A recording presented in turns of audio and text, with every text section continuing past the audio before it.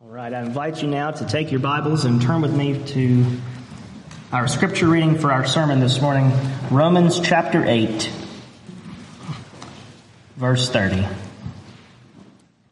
As we continue our series, this is week number 4 in our series, Our Firm Foundation.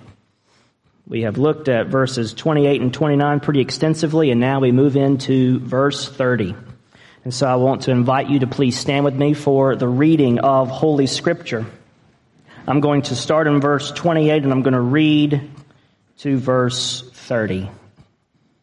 Beginning in Romans 8:28, this is God's holy word for us, His people. And we know that for those who love God, all things work together for good, for those who are called according to His purpose. For those whom He foreknew, He also predestined to be conformed to the image of His Son, in order that He might be the firstborn among many brothers. And those whom He predestined, He also called. And those whom He called, He also justified. And those whom He justified, He also glorified. This is God's holy word for us. Let's ask Him to bless our time in this word. Father, we give you thanks for the reading, and now we pray you would especially bless the preaching of your word. Open my mouth to speak your truth. Make it clear to our minds. May it touch our hearts, and may it persuade our wills. May it comfort our conscience, and may it strengthen our souls. We ask you to do this work for us by your Holy Spirit, a work that only you can do. And so we ask you to come, be with us through this word, in Jesus' name. Amen. You may be seated.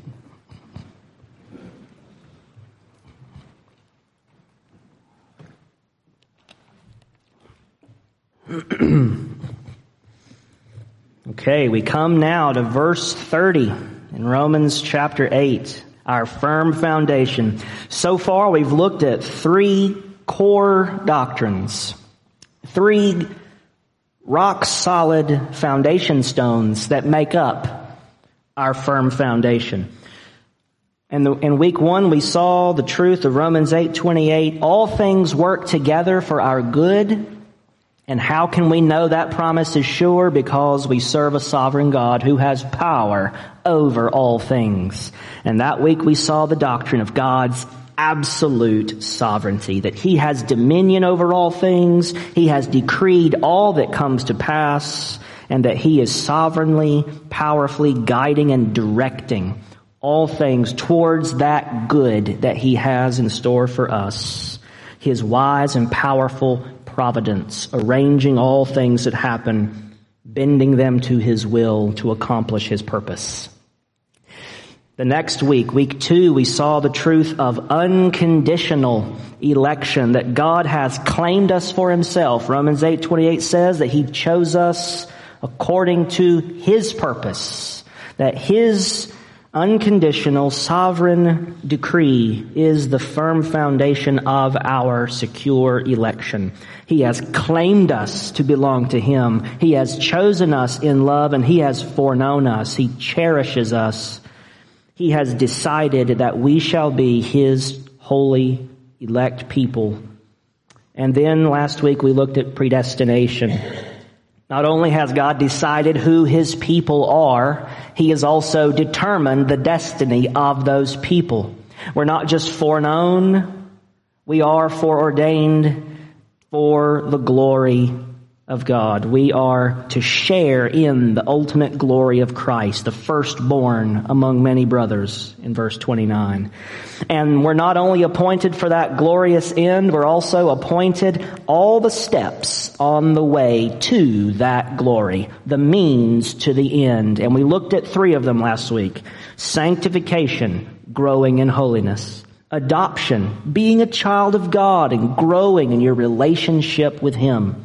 And then 3rd, membership in the church, growing in your participation and your fellowship with other believers in the life and worship and ministry of a local church. These are the means by which God is taking us to that eternal inheritance He has for us. That's Romans 8:28 and 29. Now verse 30. we come to the next big pair of doctrines. One of them is going to be new, and one of them we've already talked about a little bit. This verse is what Reformed theologians love to call the golden chain of redemption. And I'll talk a little bit more about what that means and why it's called that in a moment. This week we are coming to this word that we've already met before, the word called. And I want us to go a little more in depth about that word called. So I want us to see three things this morning. First, the order of the call in this golden chain. Second, the necessity of this call. Why do we need a call from God? Why is that necessary? And then third, the result of the call. If you get this call, what happens? The order of the call and its necessity and its result. That's where we're going. And as we look at these 3 points in light of Scripture in its full context, we learn a very important truth. We learn salvation is God's work from first to last. And if salvation is God's work from first to last, then we must take no credit for being a Christian.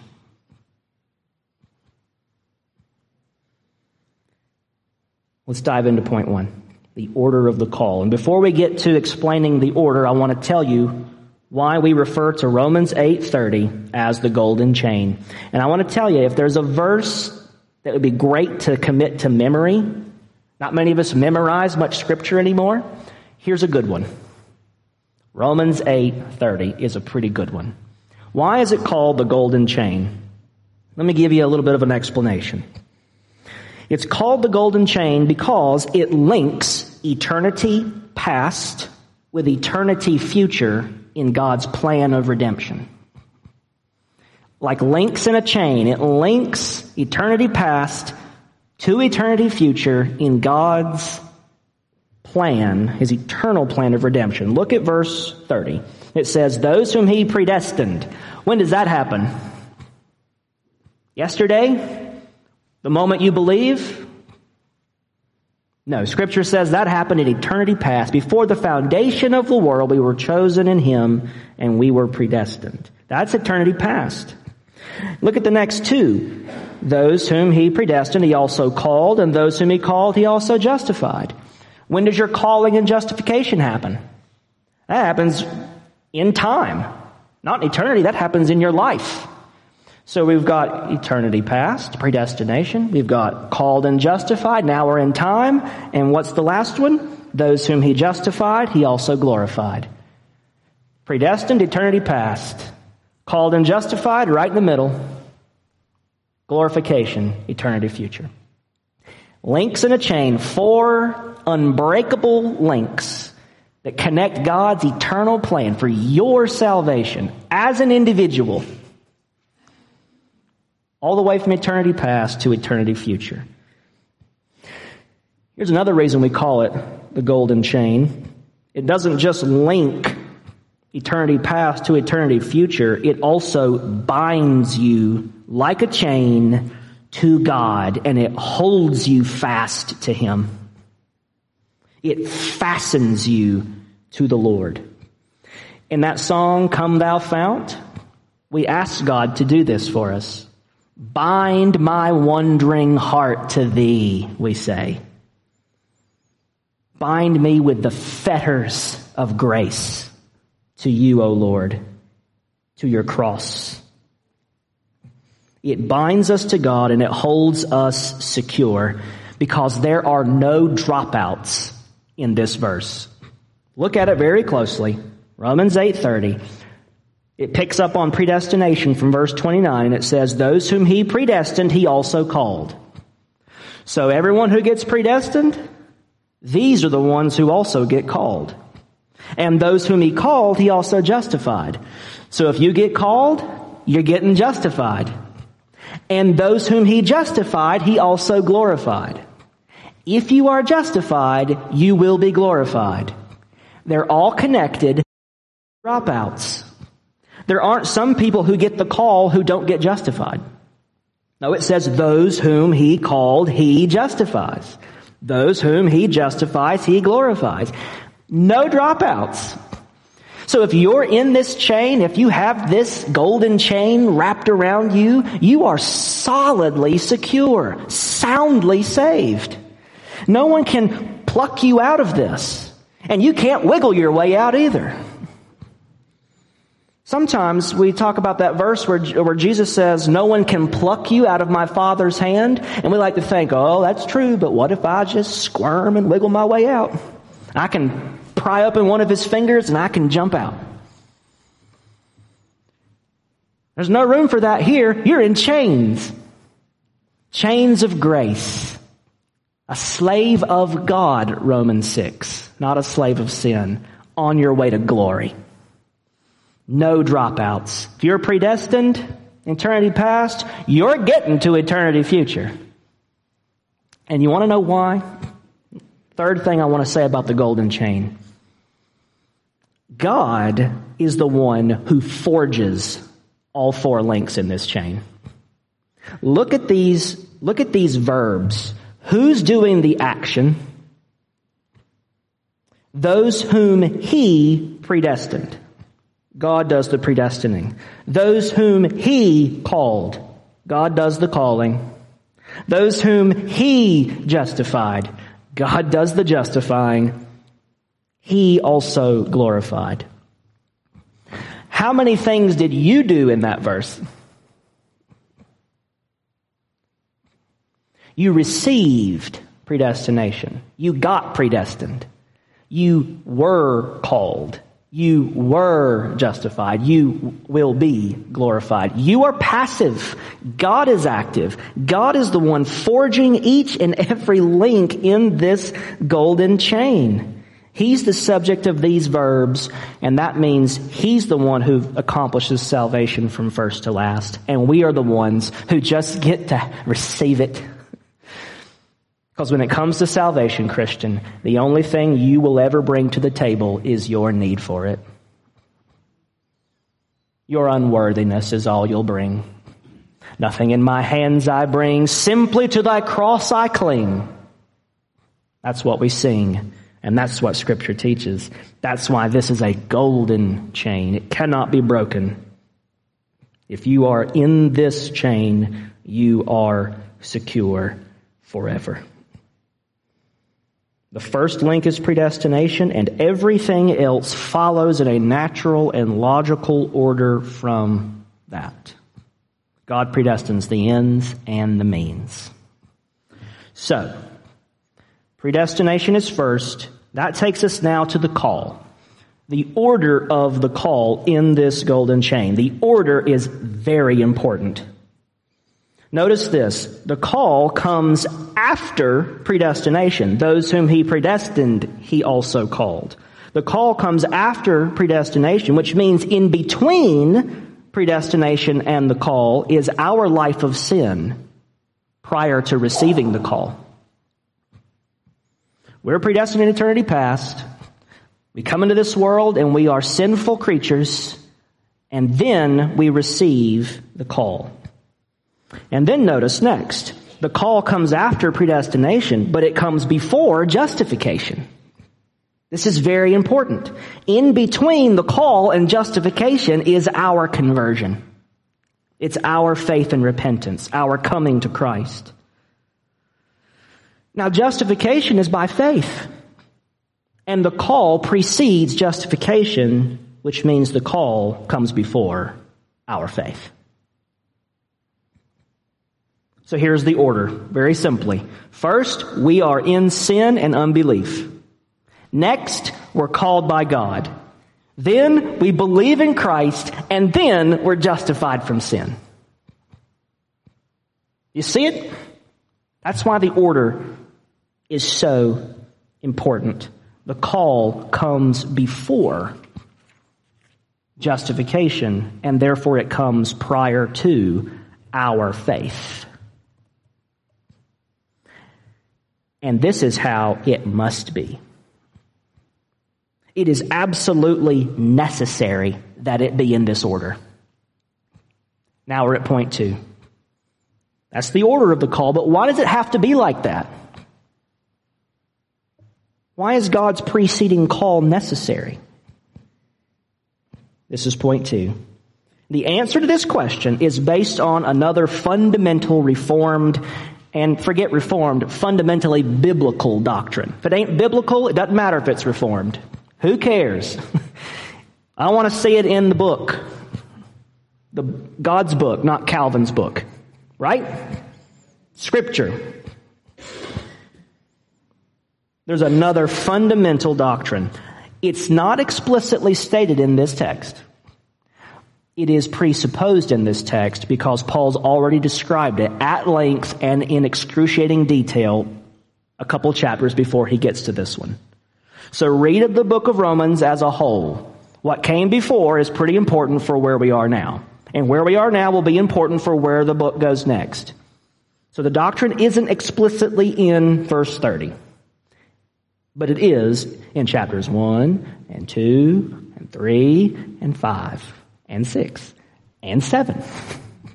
Okay? Context is everything here. Why does the call have to come first? Why is it necessary?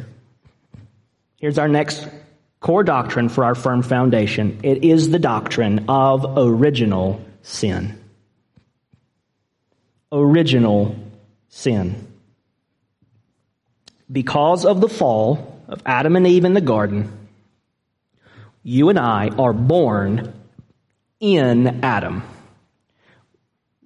We are all descendants of Adam and Eve. We are all under the curse that Adam and Eve brought upon the human race. Because of the fall, you and I are born in Adam, and we bear his condemnation, and we bear his corruption. Condemnation and corruption. That's what it means to be born in sin. That's what it means to be in the state of original sin. Flip back a couple chapters. Look at chapter 5. And I'm going to read the Adam parts of chapter 5. What does Paul say about Adam and our relationship to Adam in chapter 5? Verse 12.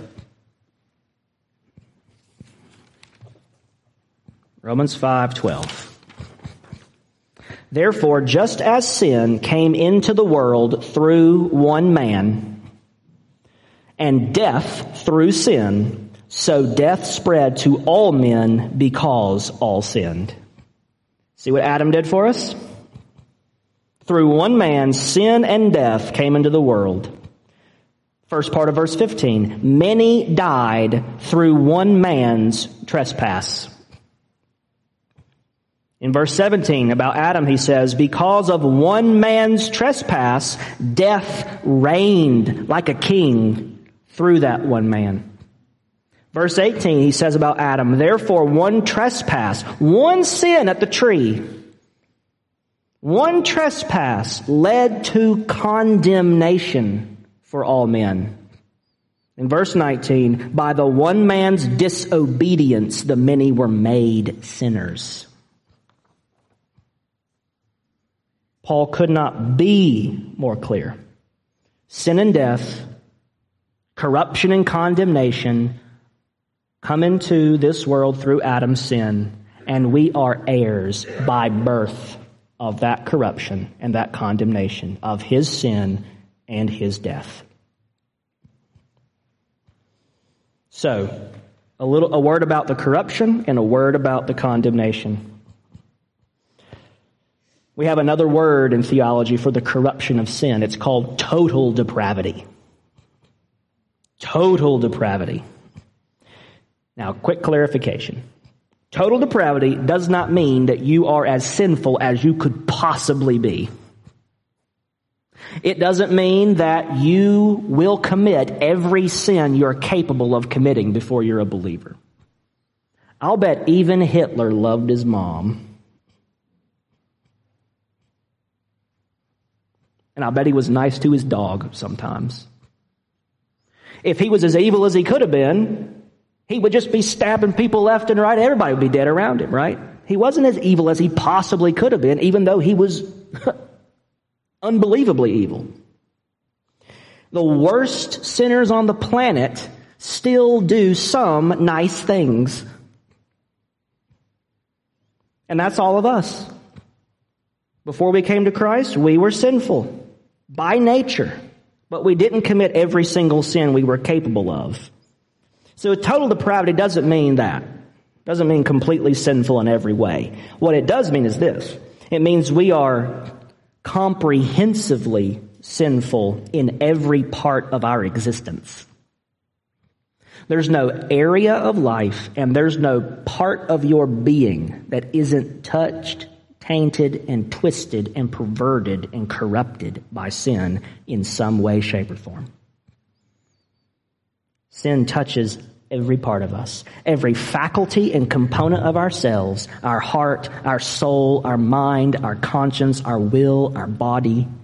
Everything in us is corrupted, twisted, and broken by sin. You and I are sinners by nature and by choice. Ephesians 4:17-19. Paul says, "Now this I say and testify in the Lord, that you must no longer walk as the Gentiles do, in the futility of their minds." There's the effect on the mind, the futility of their minds. "They are darkened in their understanding, alienated from the life of God because of the ignorance that is in them due to their hardness of heart." See how it's all connected? Head and heart both are dark, cold, lifeless, hard, resistant to God. Verse 19, "They have become callous and have given themselves up to sensuality, greedy to practice every kind of impurity." That's what sin does to us. Not just every part of our souls, but every area of our lives, our relationships, our communities, our institutions, our societies, our civilizations, everything in us and everything from us is corrupted by sin. Why do you fight with your spouse? Why do people fight with each other with weapons in the streets? Why are people dishonest at work? Why do bad people do bad things? Why do good people do bad things? Why is there misery in the world around us? It's because everything in us and everything from us is twisted by sin. It's this disease that corrupts us all. That's the corruption of sin. Now the second thing we get from Adam isn't just his corruption, we get his condemnation. The condemnation of sin. The Bible says in Ephesians 2:1 that we are spiritually dead. Being dead in our trespasses and our sins. Romans 8:7-8 tell us that we are enemies of God, incapable of obedience. For the mind, Paul says, that is set on the flesh is hostile to God. For it does not submit to God's law. Indeed, it cannot. Those who are in the flesh cannot please God. If you're in the flesh, you're outside of Christ. And when you're in the flesh, you cannot, not you sometimes don't, not you usually don't, you literally can't. You are not able to do it. Why? Because you have been corrupted by sin and you are condemned to spiritual death and to be the enemy of God. Another condemnation. You are condemned as the slave of sin. Jesus says in John 8:34, "Truly, truly, I say to you, everyone who practices sin is a slave to sin." And another condemnation, we are in bondage to the devil. This is one we don't usually think about. We think, I stink. I'm a sinner. There's an enemy that I mentioned when I prayed earlier that I asked for protection for. We talked about the enemy in our Tuesday talks this past week. Spiritual warfare. There is a real enemy of our souls. And before we're saved, we are his lackey. We are on his leash, and we're having a great time. 2 Timothy 2:26, Paul's talking about the opponents of the gospel, and he says that they are in the snare of the devil, being captured by him to do his will. You're in bondage to your sin. You're in bondage to spiritual death. You are in bondage to your hostility and hatred of God. And you are in bondage to the will and manipulation of the devil. And ultimately, your condemnation is eternal death. Paul says we are children of wrath in Ephesians 2:1-3. Children of wrath. You know what that means? It means you are an heir of damnation.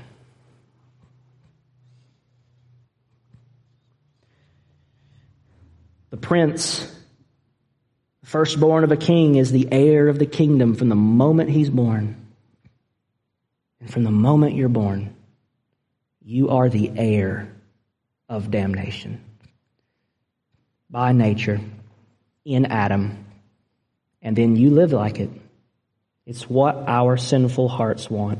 Ephesians 2:1-3, you were dead in trespasses and sins, in which you once walked, following the course of the world, following the prince of the power of the air. You were following Satan, not fighting him. I don't want to do the devil's will. No, you did. You did.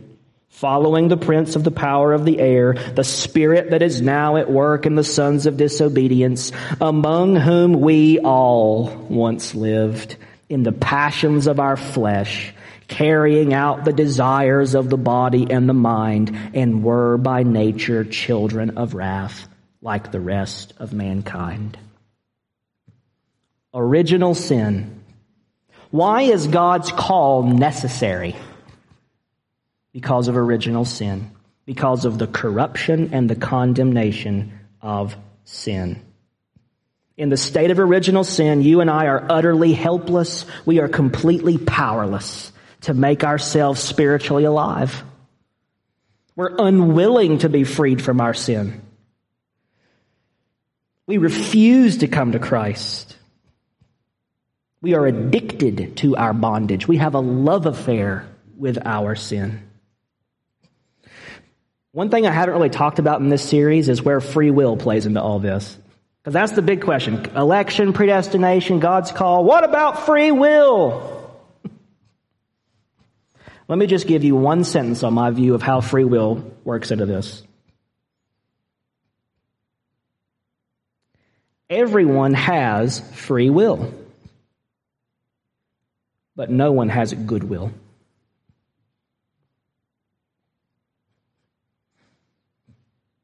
You have free will. You can do whatever you want. But what do you want? We have free will as sinners. We do exactly what we want. What we want is our sin. We don't want God. Those who are in the flesh cannot please God because they will not. They don't want to. That's why when you evangelize an unbeliever, don't be shocked when they do that thing unbelievers do, which is unbelieve. John chapter 3, Jesus says, light has come into the world, and this is the judgment upon the world. As he shines his light upon it, men love darkness rather than light, and they will not come to the light because they hate the light, because in the light their evil deeds are exposed. That was all of us before we were called by God. Now we come to point 3. Why is the order of the call important? Why is the call necessary before we come to faith? Because that condition I just described, original sin, you can't break out of that. It's not a golden chain, it is a black chain that holds you as a prisoner of sin, Satan, the flesh, the world, the grave, the devil. And it will drag you down to an abyss of hell. But for those whom he predestined, he also called. And now point 3, what's the result of that call? What happens when you get this call?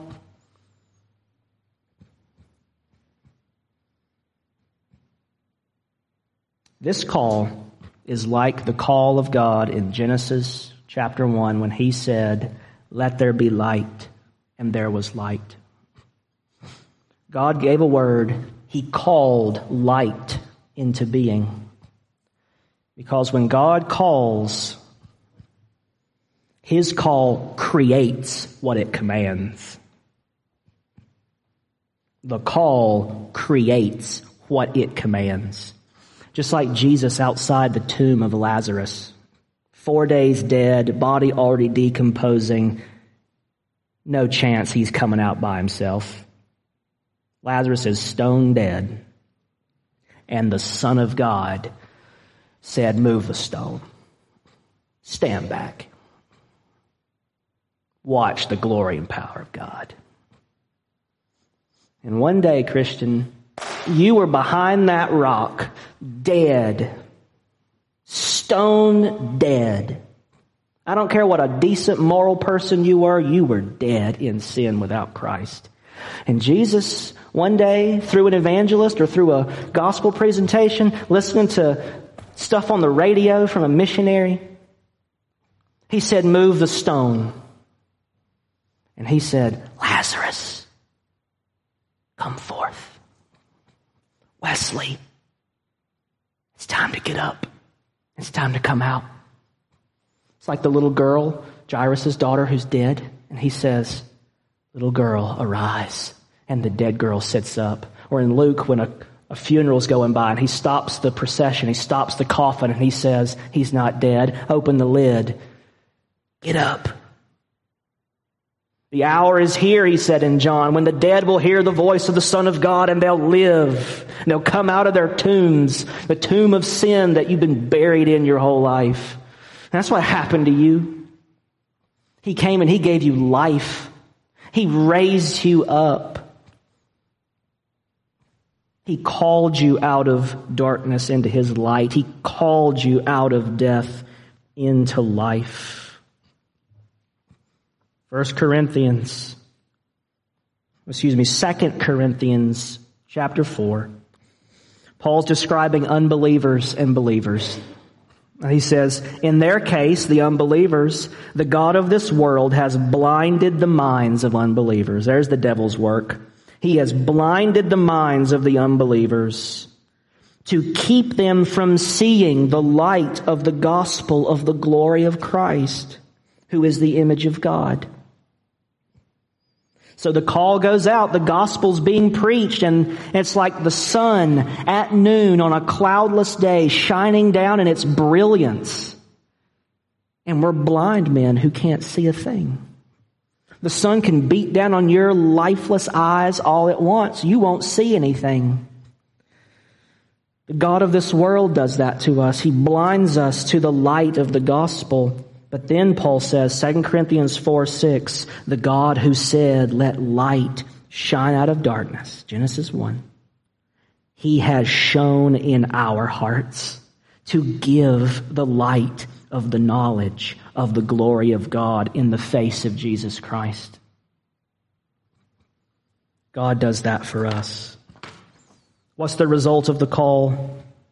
Regeneration. New birth. Regeneration, simple. To generate, right? To produce, to bring something about. Regenerate, do it again. Reproduce it again. To recreate, to renew, to be born again. Regeneration. And because the call comes first, regeneration comes first. You must be born again before you can even see the kingdom, Jesus said to Nicodemus in John 3. Regeneration comes before our faith. God's call, his effectual call. It's effectual because it never fails to do what it's intended to do. It's effective. It's the effectual call that creates us anew in Christ. That remakes us, that takes out our heart of stone and gives us a heart of flesh, that causes the lights to go on, that melts our hostility to God, that breaks our chains. That's what we sang about today. Thine eye diffused a quickening ray. The dungeon was flooded with light. The chains fell off and I arose and I went forth. And that's how you got saved. You didn't do that. God did that. The call remakes us into believers. Regeneration comes before we come to faith. It's what makes the faith in our hearts. We all have eyes. God gives us sight. And the first thing we do with the gift of sight is we look at Jesus. And we put our faith in him. Regeneration is what conversion feels like on the inside. And conversion is what regeneration looks like on the outside.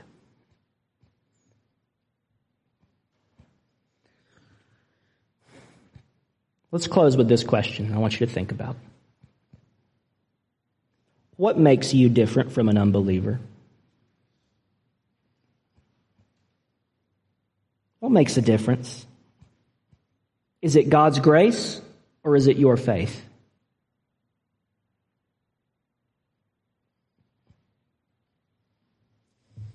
The Bible says it's God's grace.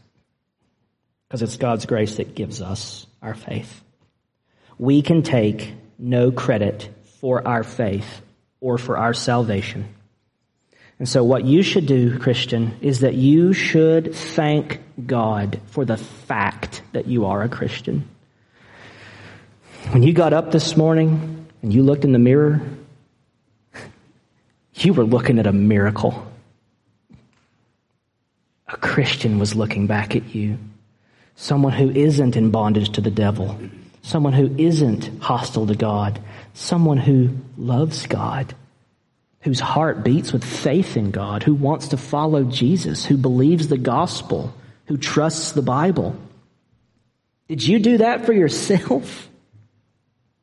Did you wake up one day and said, you know what, I'm going to be a Christian, and then poof, you just transformed your whole soul into a believing, radical follower of Jesus? You did that.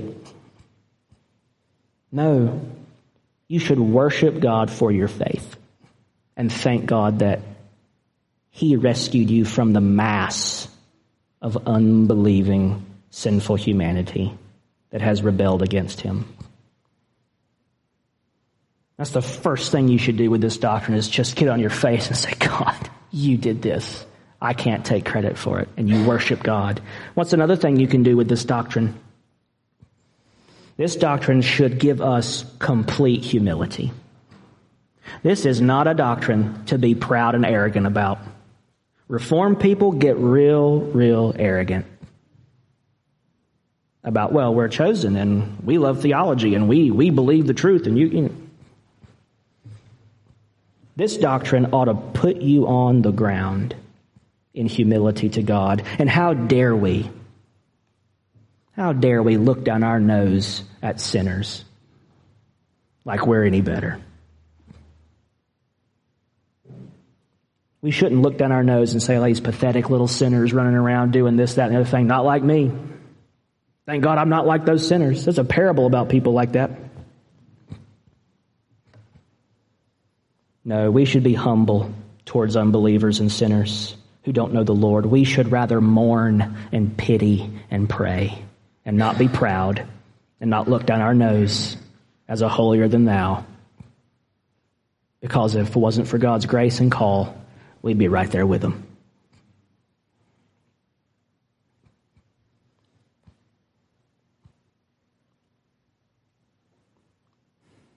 Guys, Jesus says, my sheep, they will hear my voice and they will follow me.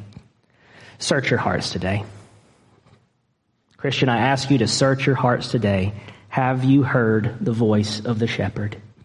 I will close with this. I watched a video on YouTube this week. It just, every time I watch it, it just brings me to, it shouldn't do this to me, but it does. It brings me to tears. It's just a silly little 2-minute video on YouTube, where this group of kids are taken out to a field, and they're at a fence. It's like a little field trip out to see a farmer, a sheep herder.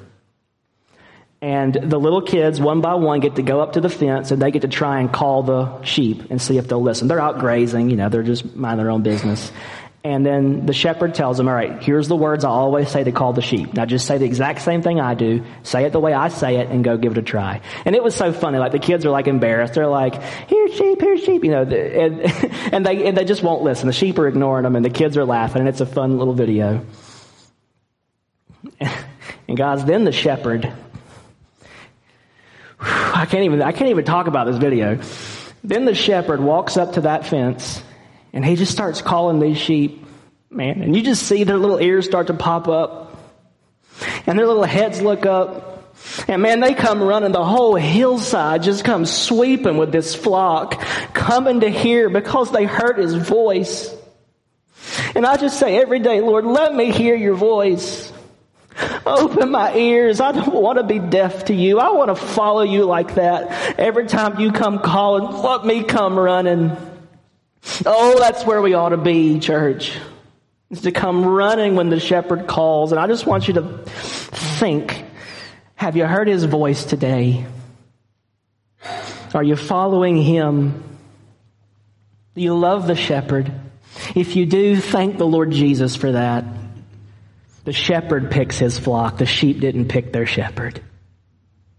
You belong to him, and he loves you with a love that you cannot fathom. And he's the good shepherd who laid down his life for his sheep. You're in a golden chain, Christian, and that shepherd is going to take you to glory. Oh, what hope this should give us. Oh, what zeal this should give us. Let us follow hard after him because he moved heaven and earth to wrap this golden chain around us and make us his. Glory to God. Amen. Let's pray. Father, thank you so much that you called us to yourself, that you have set your love upon us, and there's not one thing we could have done to earn it. You have done it all. You have made us your own, and you've called us to follow you. And I thank you so much that one day when I was just running the other direction, and I did not love you, and I did not care for you, and I did not want you. I wanted to be religious, I wanted to be spiritual, I wanted to be moral, but I didn't give one rip about you. The gospel wasn't attractive. The cross didn't make sense. God wasn't beautiful. You were not a treasure. Heaven was not appealing. I just wanted my own sinful desires. I loved this world, and I didn't love anything you had to offer. And I just thank you that one day you said to me, roll the stone away. Wesley, live. Come forth. That you called me, and I can't take any credit for that. None of us here can. You called us forth from death to life, and now we love you and we follow you. And I pray you would give us a heart to spread your good news, that there is a good shepherd who has done everything that we need for salvation. And anyone who hears the voice of the shepherd may come.